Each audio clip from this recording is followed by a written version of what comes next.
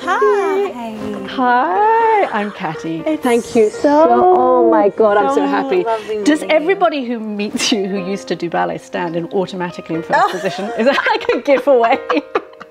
And so you have. So I have. And I've been doing it. You know what's weird? Preparing for this, I find myself all day standing in first position again. It's been so many years. Stand up straight. It makes you stand up straighter. It's so good for you. I know. Thank you for doing this. I'm so thrilled. I'm so thrilled. So am I. I actually, when I was about 13, I applied to the Royal Ballet School in London. And I didn't get in, which was just as well, because I'd have been way in the backstage of the Court of Ballet, kind of ideally out of the set. But I've wanted to meet you for so long, so that's great. So when you come onto a stage, Misty, having not danced since 2019, how are we feeling? How's your body doing? I mean, it's like different air up here. Yeah. You know, like I say, Rarefied. it's like this very sacred space to be in. It's magic, you know, what we get to do up here. One of my favorite things to do is to be on the stage before you know, they let the house, they open the house, they let the audience in. I always am on the stage by myself. It's a very different feeling than being in a studio. The mirrors, you know, it's a completely different depth that you have to get used to. It changes your center of gravity, your balance, everything. So it's something that I always do. It's just to kind of be out here and like breathe the air. Are you listening to the ballet? Are you listening to the music?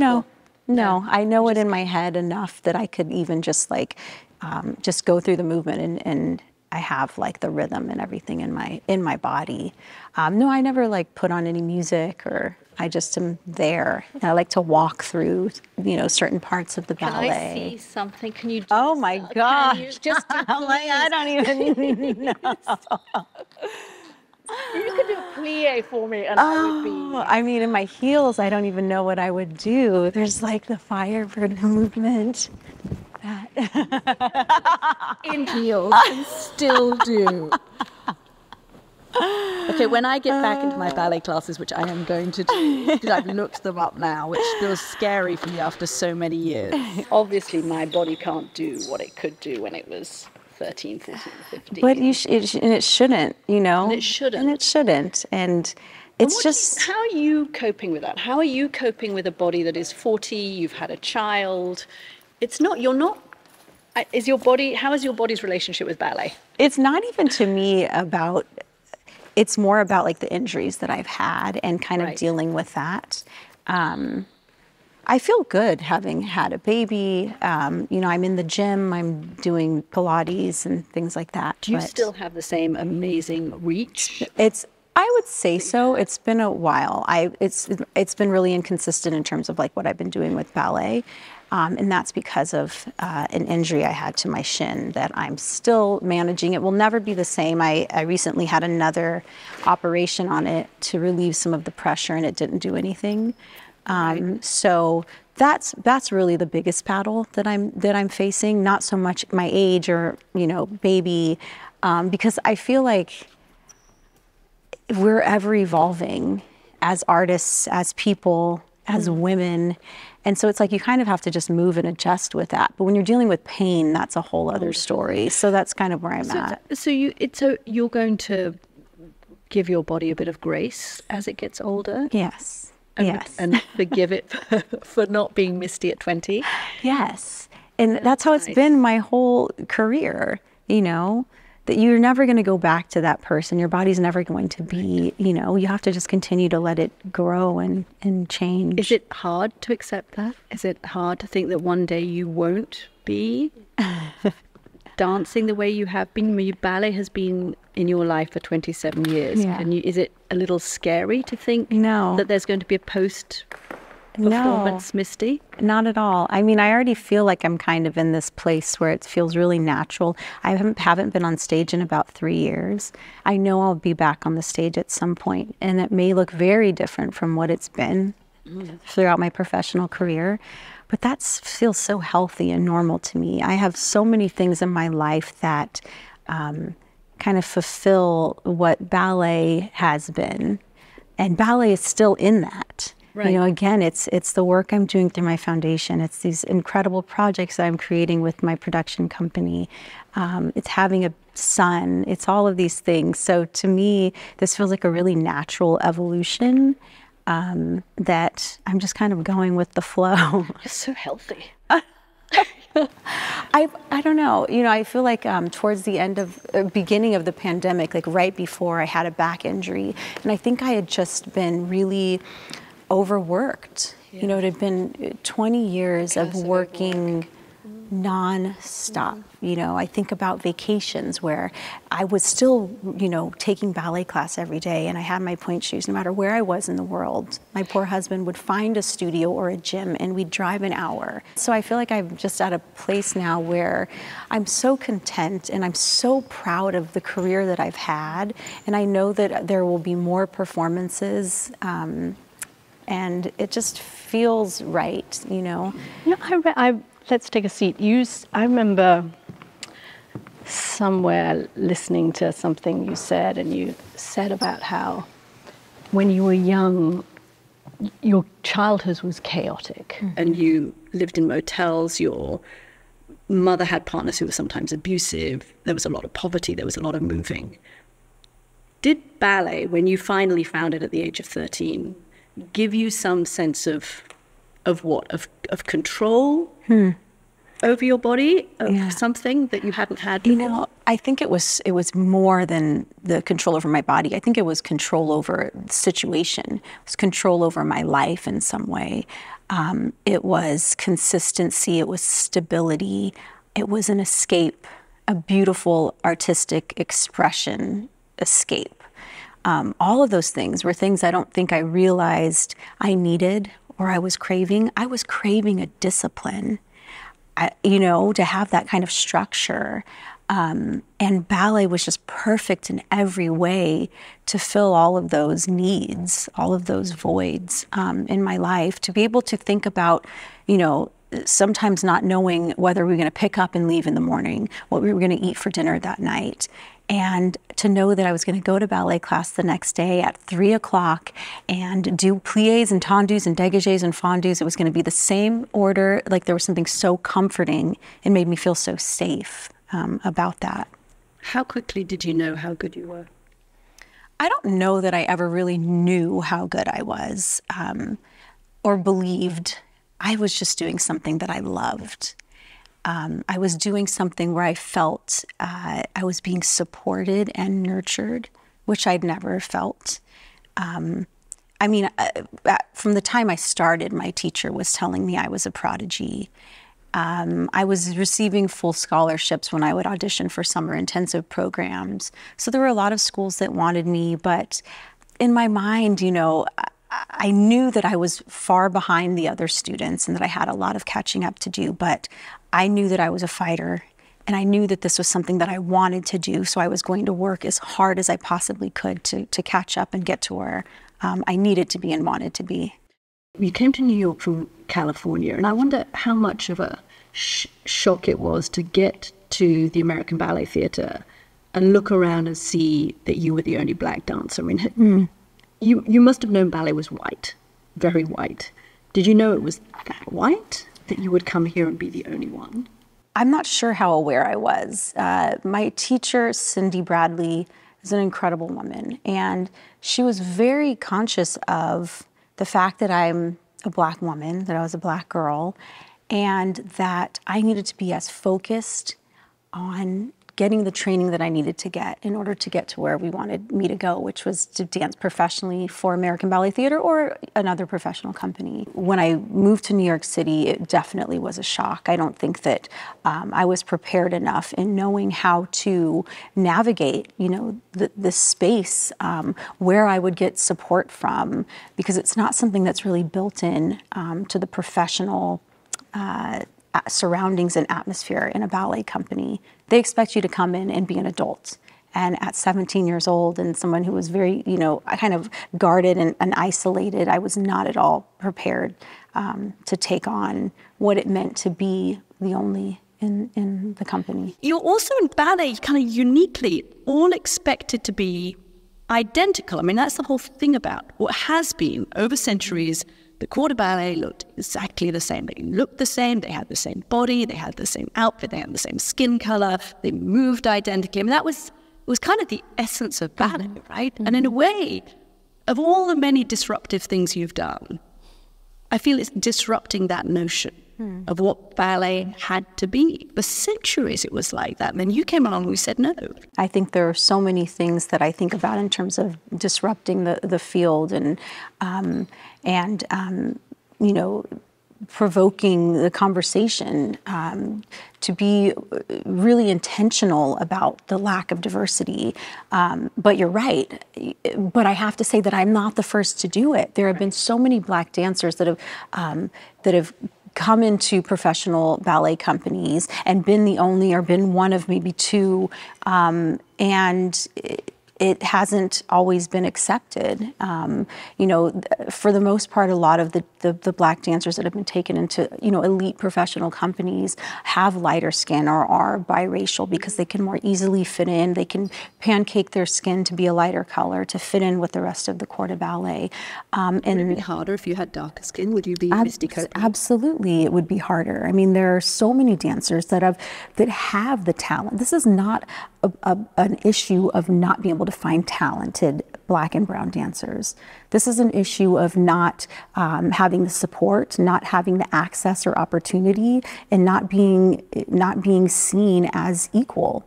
All the girls put on powder, but you're being asked to put on the same color powder, pancake, white.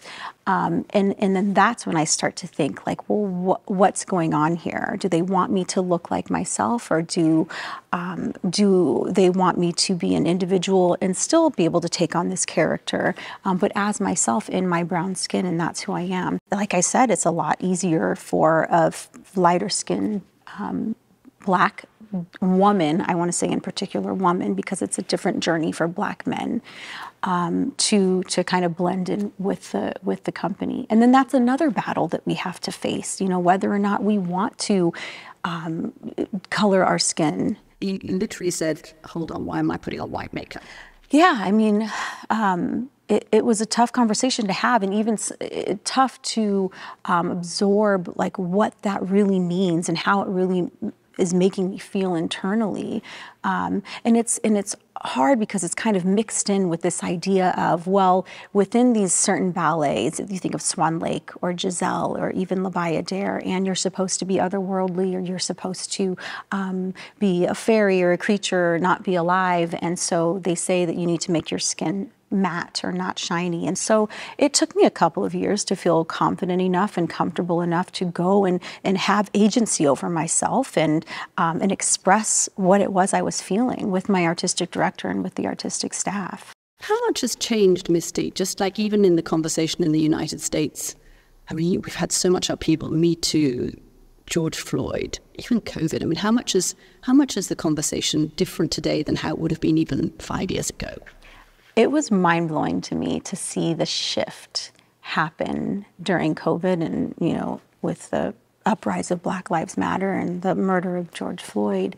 You know, it was something that I knew I would always be fighting for, to push this conversation, to see real change happen. And but I never imagined it would happen so quickly.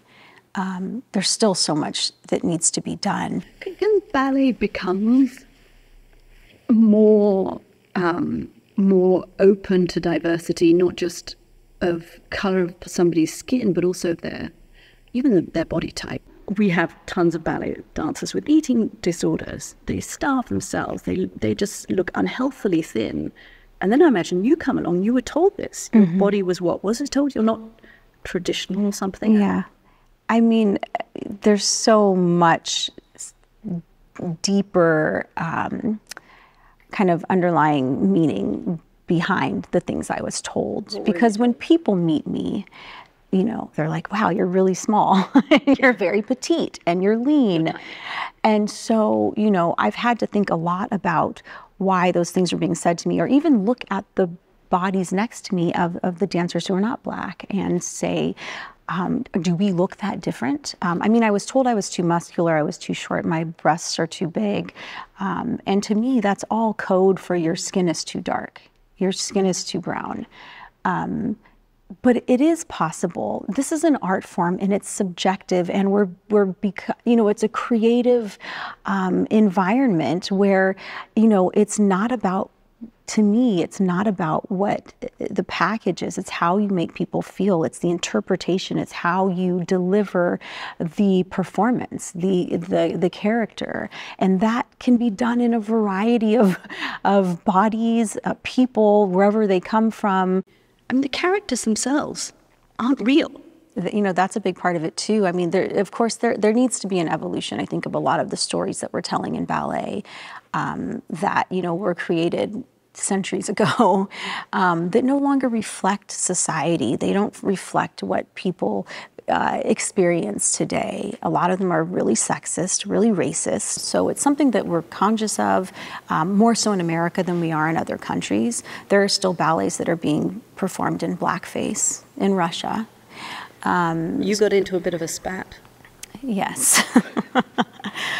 Yeah, I mean, I think that it's so necessary to speak up that, we're no longer living in these times where there's no access to seeing what they're doing at the Bolshoi or the Mariinsky or whatever company, the Royal Ballet. You go on YouTube, whatever it is, and you have access to seeing all of this. So it's not like they're isolated in a place where they feel people won't be offended who's coming to see them. That's kind of their reasoning behind it. Well, we're not America. We don't have the history of slavery that you do. And we don't think that people will be offended because this is just what we've always done. And that's not the case. So many people are watching. And the world, we have so much access to all of this. And I just think that it's time that we can hold on to the tradition and some of these ballets that, of course, people still want to see, but we have to continue to evolve, and it has to represent more than just one type of person. Yeah, that's a great way of putting it. Okay, I don't want to keep you seated in checks. I have Misty Copeland on stage. No. And I feel like I'm wasting my opportunity here. I have something to show you. Okay. So come. I'm going to show you this. Oh, I'm very excited. So we have to move all of the cameras over. Okay. We're going to sit here. Okay. Tell you something. We're going to sit here if I can actually get down here. An 8-year-old, but we can get down there. Okay. So, scenes from your life. Oh Misty my Copeland. gosh. And I want your reaction to it. So, this photograph. So this. Oh. You know this one. Yes. I'm sure you know all of these. This one I love. How long did it take you to get on points? I think it was 2 months. So this was the very 2 months. Yeah. This was the very first time I ever put on a pointe shoe and stood on pointe. Wow. Yeah, it's pretty wild. Yeah, I mean, I was 13. I wouldn't recommend this to anyone, putting pointe shoes on after 2 months. Okay. This we were talking about earlier. Yes. This was here at Lincoln Center, Yes, right? yes. This is the Firebird. It's probably in that first performance at Lincoln Center. There's so many mixed feelings around this image because, like you were saying earlier, what that night represented for Black and brown community to come out and support. We'd never seen that many fill the house of the Metropolitan Opera House. I remember people sending me photographs of the line that was wrapped around and outside of the fountain that were just Black people. It was like, are they going to church? Like, what's happening? Because that's what you don't typically see that many Black people going into Lincoln Center. And so for what it represents, there's so many happy memories. But then I also had 6 stress fractures in my tibia and pulled out of the season the next day. The next day? And ended up having a plate screwed into my tibia. So you basically did that once. Were you in agony the whole time? Yes. Yeah. I mean, once you go on stage, so much is, the adrenaline and everything, so much is forgotten. Yes, it's a great painkiller. But then as soon as, all of that subsides and I remember taking the subway home that night and it hurt just to stand. And you knew you couldn't. There's no way. I knew that was it. Mm-hmm. How do you deal with disappointments like that?